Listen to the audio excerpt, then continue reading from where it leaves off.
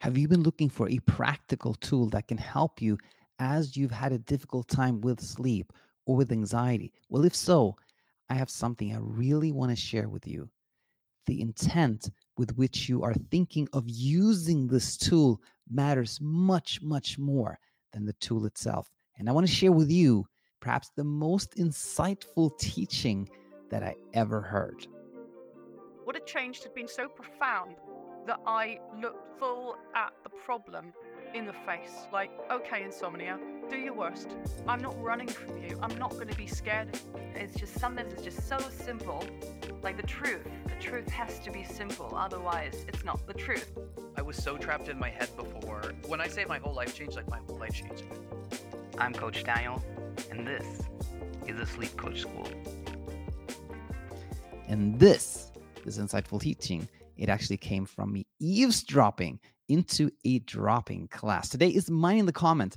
And I found a comment that kind of perfectly aligned with something exceptionally insightful that I heard just maybe a week ago, 2 weeks ago, something like that, that I excited to share with you today. So actually, let's do this. Let's look at the comment, and then I want to share kind of this moment where heard this incredible teaching, and then we'll contextualize everything. Hope will bring a lot of value to you. So without further ado, let's look at this comment. So this is a Talking Insomnia episode, Talking Insomnia number 78, where Nema shares her story through insomnia.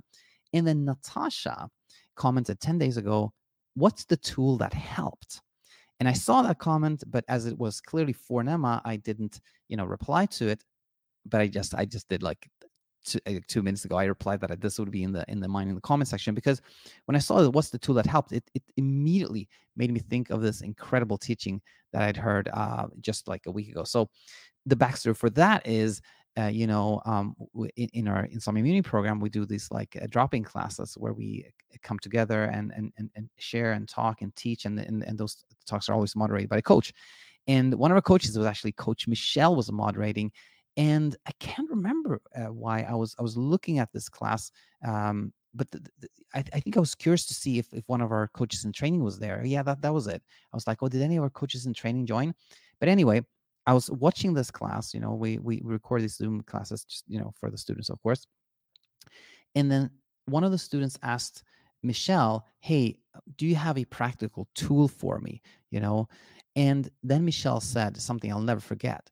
And she said, there was a kind of a preamble, and she said this in a very nice and gentle way. But what I remember, like kind of my paraphrasing of this is this: when we think we are in a battle, every tool looks like a weapon. When we think we're in a battle, every tool looks like a weapon. And that just struck me as incredibly insightful, because it is true. All these inner struggles like insomnia, they come from a place of misunderstanding. We think that, being awake at night is a threat, a danger, an enemy, a foe that we need to battle. Like the misunderstanding is that wakefulness is a threat, right? And when we have that mindset, then, everything that is presented to us can become something we use in that battle. It can become a weapon. Even the most insightful and helpful teaching, like, acceptance, befriending, floating, like Claire Weeks talks about, like just floating over anxiety, non-engagement, they can become what I call quote unquote weaponized. And what do I mean by weaponized? Weaponized is when the intent becomes to get rid of, to push away, to fight, to conquer something. For example, if we think, I'm feeling so anxious all the time, my day is just completely filled with anxiety. And we hear about like acceptance can be helpful. And then we go, oh, this is it. I'm going to accept away my anxiety. I'm going to break my anxiety with acceptance. Then we have weaponized this tool. We have weaponized it. We're using it as kind of something to beat something up with, to fight back with.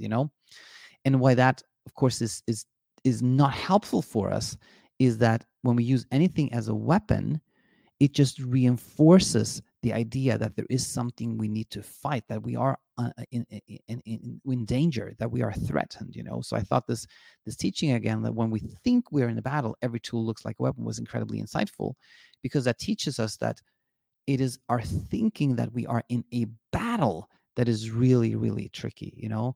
And when this when that thought changes, then everything changes. And so to Natasha and anybody else who's had the question, like what are the tools for me?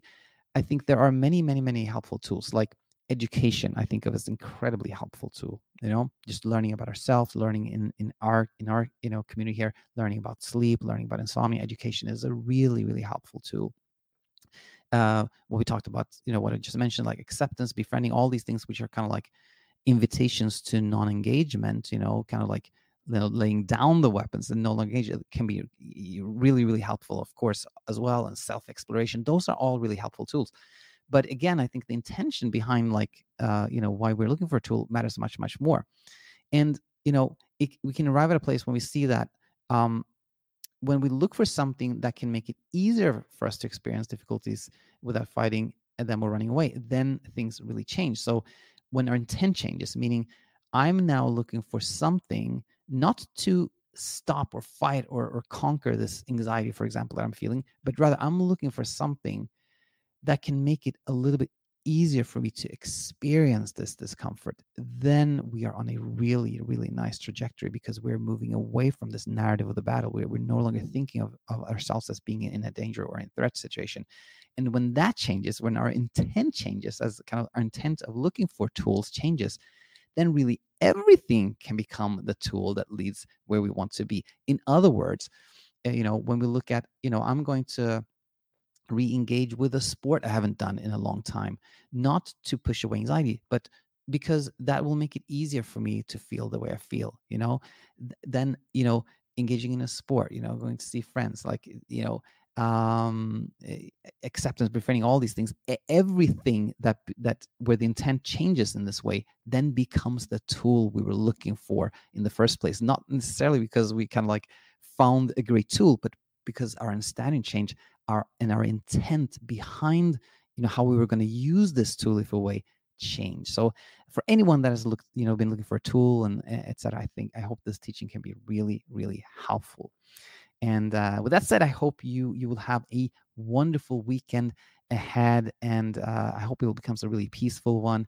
And if you are finding your way to where you want to be, then of course that is wonderful, and share it with us. Let us know in the comment section. That's always so nice to hear.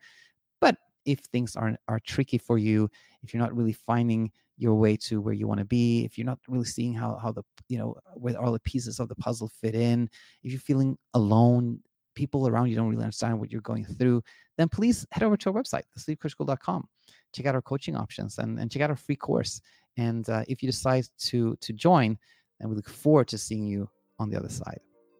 That was it for today. Again, have a wonderful weekend, and I look forward to having you back next week. Bye for now.